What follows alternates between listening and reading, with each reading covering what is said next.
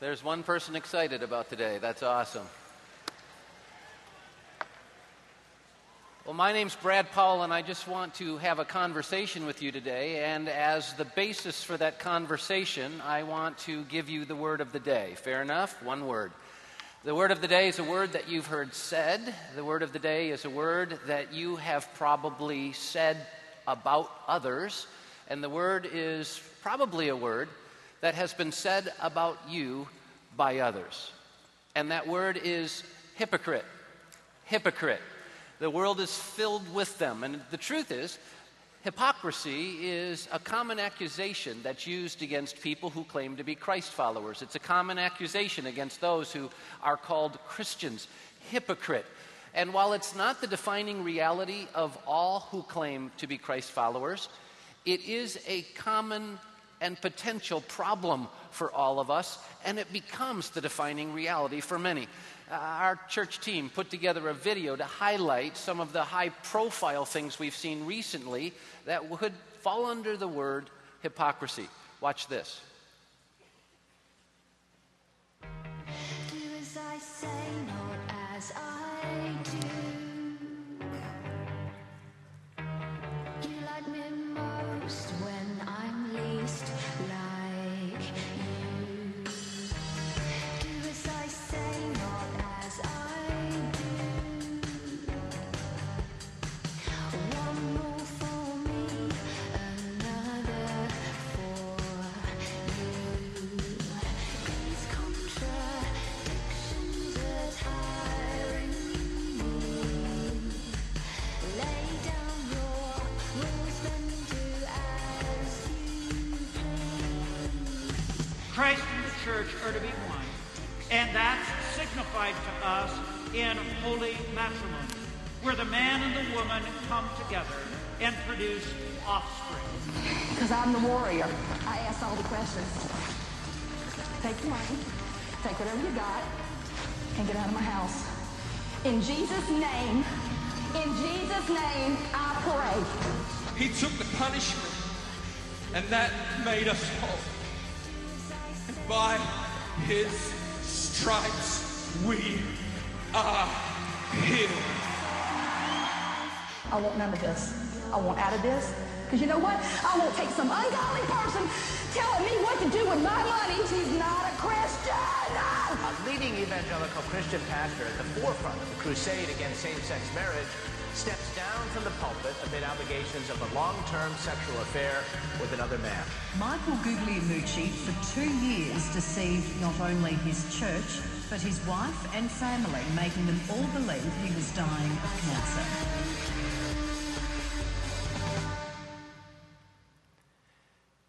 Now that provides our normal view of hypocrisy. It is a huge issue dealing with people who live on platforms in front of multitudes and deal with great inconsistencies in their life. They, in front of multitudes, claim huge things about Christ and truth, and then they don't live up to them, and that ends in disgrace. They're defined as hypocrites. But the reality is, hypocrisy is not an issue that is a platform issue. Hypocrisy is an issue that each and every one of us wrestles with every day. You cannot be a Christ follower without wrestling with this issue.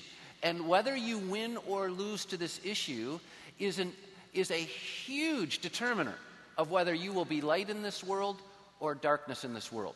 Think about what hypocrisy is. It's simply claiming something that is not real in the life that you are genuinely living. We claim to be forgiven as Christ followers. We sing worship songs like this about forgiveness and what Christ has done for us, and yet we refuse to forgive even the littlest of things. That's hypocrisy.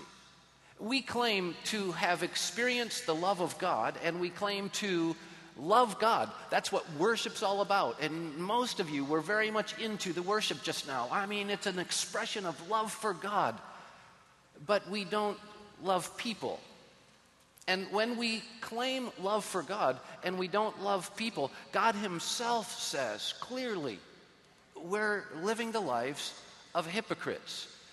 And it's shown out in the fact that we have no concern for anyone but ourselves. We don't have concern for those experiencing injustice in the world. We don't have concern for the poor in this world. We don't have concern for the hurting, the broken, the lost in this world. We have concern to make the life the best it can be for us. We'll consume God's love for ourselves, but that's not what God's love's about.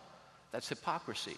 We claim to have the promises of Christ as Christ followers, but we don't experience the promises of Christ. We're not experiencing fulfillment. We're not experiencing joy. We're not experiencing peace. No, the opposite. And so what is that called? Whether we're on a platform falling a long way or just living out lives at ground level, it's called hypocrisy.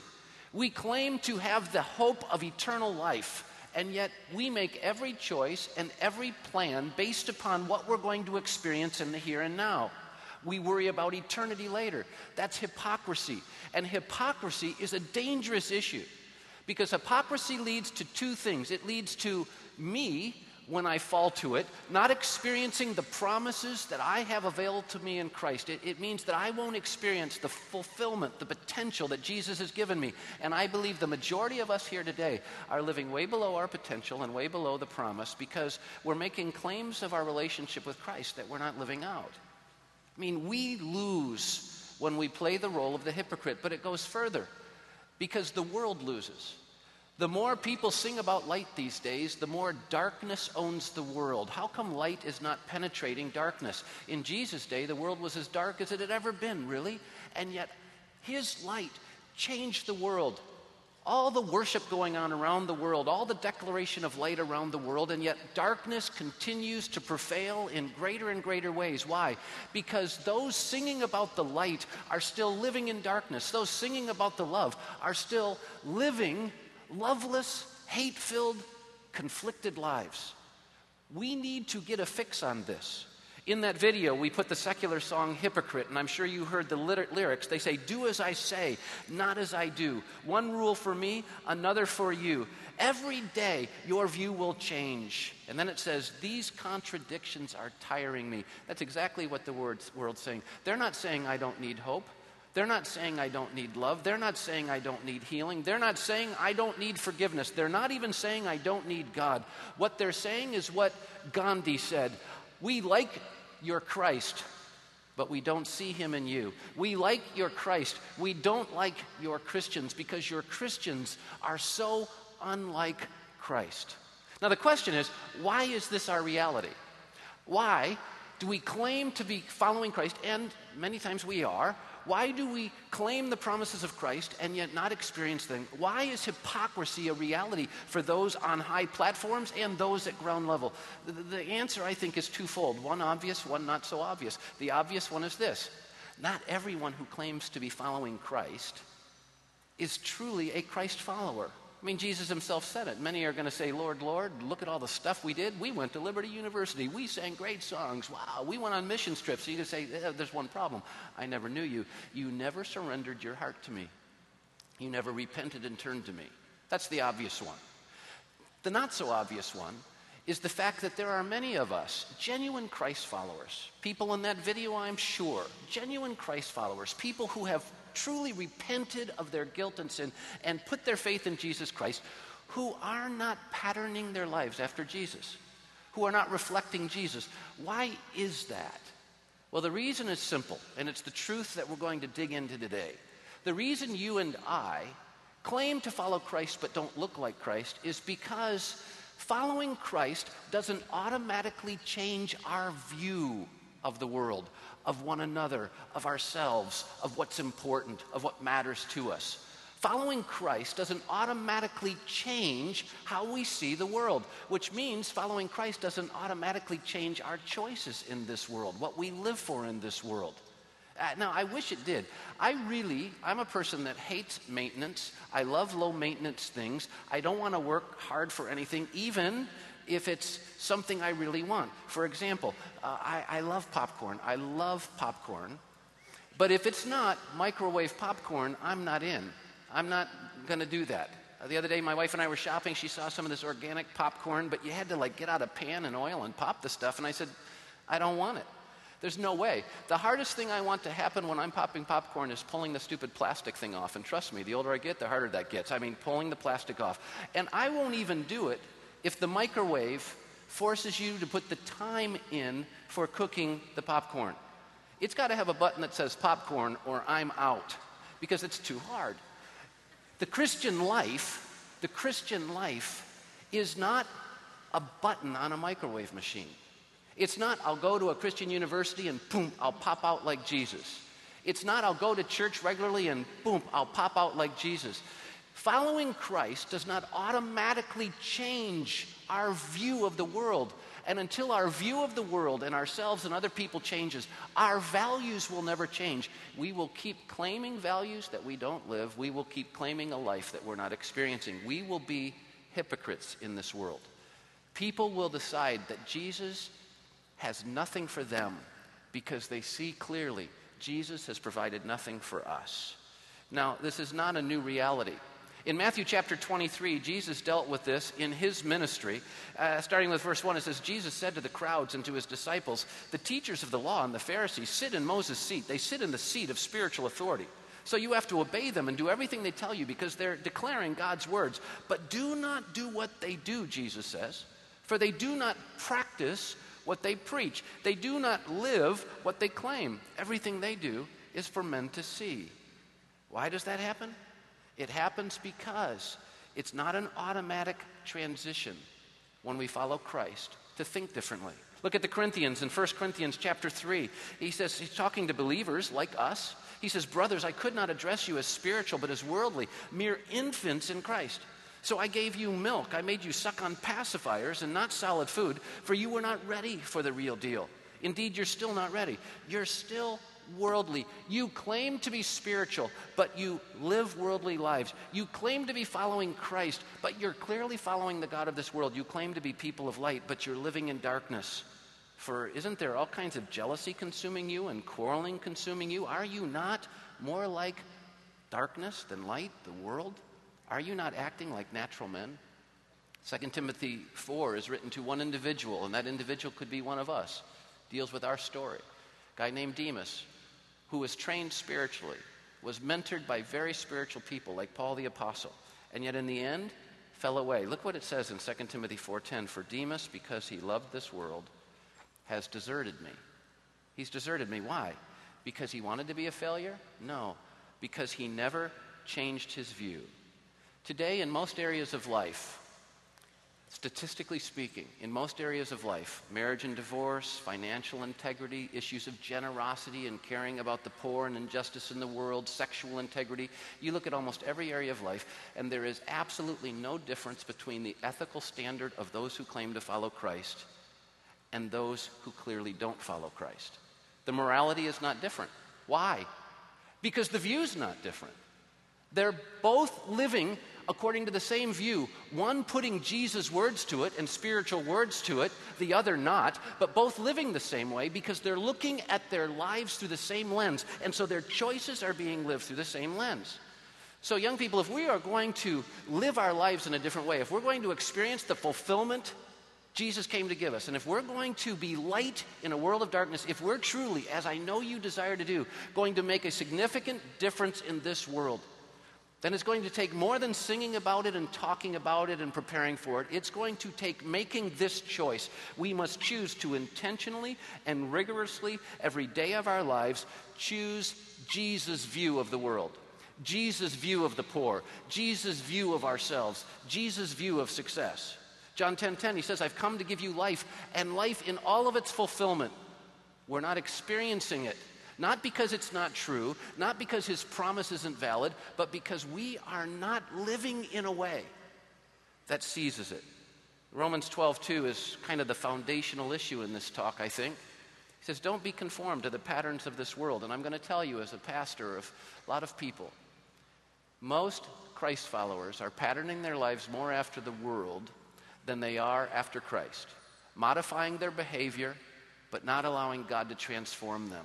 When that happens, we are going to take a great fall. Don't conform any longer to the pattern of this world, but be transformed by the renewing of your mind, and then you will be able to test and approve what God's will is, his good, pleasing, and perfect will. You want to be able to bear out the greatness of living for God, you need to have a renewed mind. This is important to us because it explains why we can live such roller coaster lives, how we can be so passionate about living for Jesus one day and worshiping one day, and the next day committing the atrocity of our lives. How can we do that? One day have passion for integrity, and the next day be lying to save our skin. How can we do that? Declaring our love for the poor, but not even caring about the person that lives next door. How can we do that? It's because we have never changed our view. Our minds have never been renewed, and so we will never be transformed. What's it look like then, this view we're supposed to have? What's the difference? Well, the difference is pretty simple. The difference between the world's pattern and Jesus' pattern, the world's view and Jesus' view, the Christ followers' view and the non-Christ followers' view is this. The world's view bases everything upon the here and now. It sees everything in light of this moment and what's going to bring benefit to me in this moment. If lying brings the greatest benefit in this moment, that's what I'm going to do. If telling the truth brings the greatest benefit in this moment, that's what I'm going to do. Here and now, that's how they see the world. Now, for the Christ follower, it's supposed to be an eternal lens. We're supposed to see every decision, every choice we make, every circumstance, every experience, not through the pleasure of the moment, the here and now, but through the lens of eternity. What will this mean in eternity? How will this play in eternity? And so we need to have this view of eternity. And when we don't, we have a limited and incomplete perspective. Any choice that I make for the here and now, without considering what then, what about eternity, is going to be a choice that leads to the wrong place, even though I think it's going to be a great choice. When we make choices based upon an incomplete perspective, we make great choices because no one wants to lose, but it turns out to be a losing choice because we didn't have all the information. Great example. I'm kind of into health a little bit. I think it's important to take care of our bodies. So on Saturday morning, I got up and instead of watching the Ryder Cup, I ran 3 miles and had a good time doing that, and then got ready to go. We have 2 Saturday night services at our church, and I was going there, and my wife and I decided to stop at a health food restaurant. Don't know if you have them here. It's called Red Robin. Red Robin. It's really not a health food restaurant. It's like burgers and fries is their specialty. And I decided, I'd run. I want to take care of myself. I'm not going to get the fries I want. I'm not going to get the burger I want. I'm going to get a salad. Everyone knows. Listen, I don't care how much you like salad. Salads suck in contrast to hamburgers and fries. Seriously. No doubt about it. So, I chose the salad. Not because I like salad, but because I was making the great choice, the right choice. I want to be healthy. And so, I ate the salad, all the while lusting after all the fries in Red Robin. Then I got to the church and looked up on Red Robin's site the nutritional value of my salad. My salad was 1,375 calories and 87 grams of fat. For those of you who don't know, that's not good. It's really not. In fact, it's like putting whale fat around your heart and asking it to still beat. It wasn't good at all. And yet I made the choice, not for taste, I made the choice as the great choice to be healthy. And it turned out being the wrong choice. Why? Because I had an incomplete perspective. I didn't know the true nutritional value of that meal. This is exactly why we get in trouble. The people you saw in that video, and each and every one of us, don't make choices so that we can live the worst possible lives. We don't make choices so that we can destroy other people's lives. We don't make choices so that we can be broken and others can be broken by us. It's not why we do it. We make choices because in the moment, through the lens we're looking at, it seems to be the right choice. But when you're only looking through the here and now lens, you have an incomplete perspective. It will lead to a bad choice. This was the problem with the rich fool in Luke chapter 12. I mean, he was rich, and then he hit a motherlode harvest, and he said, I'm going to take care of myself. I'm going to invest it in a 401k. I'm going to make sure I have plenty to eat for security. I'm going to take care of myself. And he made a great decision based upon a here and now view. I'm going to have enough to live for the rest of my life. Then God showed up and said, one problem with your view, it's a little incomplete. You're dying tonight. Now how do you like your choice to put it in your 401k? Wouldn't it have been better to help the poor? Wouldn't it have been better to combat injustices in this world? But he didn't, because he didn't have the view of the eternal. And that's exactly how we live our lives. Look at how Jesus says it in Matthew chapter 6, one of my favorite passages in Scripture, verses 19 through 21. He says, don't store up for yourselves treasures on earth, where moth and rust destroy, where thieves break in and steal. But store up for yourselves treasures in heaven where moth and rust do not destroy and where thieves do not break in and steal. For where your treasure is, there your heart will be also. When we go from living our lives and treasuring and valuing that which only has benefit in the here and now, to valuing that and treasuring that and investing ourselves in that which has value for eternity, our decisions change dramatically. I mean, think about it. The way we live personally and professionally will change. When we're thinking of eternity, our decisions in the boardroom will change. Wouldn't it be nice if the people running Wall Street were thinking more about eternity than they were the here and now? We wouldn't be in the financial crisis we're in right now. Wouldn't it be nice if we did the same? We need to change our view. Personally speaking, when I'm viewing life through an eternal lens, it changes the decisions I make personally in the backseat of a Chevy, if you know what I mean. And some of you know really well what I mean. It changes our choices when we view life through eternity instead of through the here and now. Most of us make choices today based upon how it makes me feel now. And in so doing, we are throwing away our future, and we're throwing away the light that other people need to see through us. Now, my wife and I have the privilege of doing some traveling, and one of the things that I love to take with me when I travel is a GPS. Curious, how many of you own a GPS? Absolutely. If you don't, you're not yet in the 21st century, no matter what you say. Seriously, GPS. This is one of those global positioning satellite units that, it attaches to a satellite, and if it's got the right software in it and you program the right address, you'll never make a wrong turn. I mean, it's fantastic because it gives you the whole perspective. And yet I am so stupid. I believe so much in my intuition of direction and all that stuff, my ability to read the sun, that more often than not, I believe that I know better than what our little GPS unit is saying. It'll say, take a left, and I go, that is so stupid. I know it's not left. I know it's right. Let's go right. I get lost every time. I follow my intuition in the now, and I miss where I'm supposed to go because I don't have the perspective that GPS has. Now, I have one complaint with GPSs, quite frankly, and that's that they've been programmed to be so nice. I absolutely despise this. Ours is a Magellan. I call it Maggie. We have a female voice.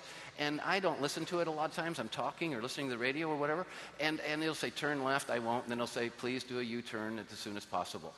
Please do a U-turn as soon as possible. That's not real life. I wish someone, maybe one of you, would write a program that's a little bit more realistic that includes ever-increasing sarcasm in the voice of the GPS. Wouldn't it be often? First, you miss one left turn and they go, excuse me, but if you were listening to me like you're supposed to, you would have turned left. That'd be awesome. The next one you miss, they say, look it, stupid idiot. Either turn the machine off or take a left at the next turn. It'd be great. It'd be more like realism. The truth is, GPSs can save us all kinds of lostness in our travels. Well, that's exactly what God has done in giving us Jesus, in giving us the Word. He has given us a spiritual positioning view.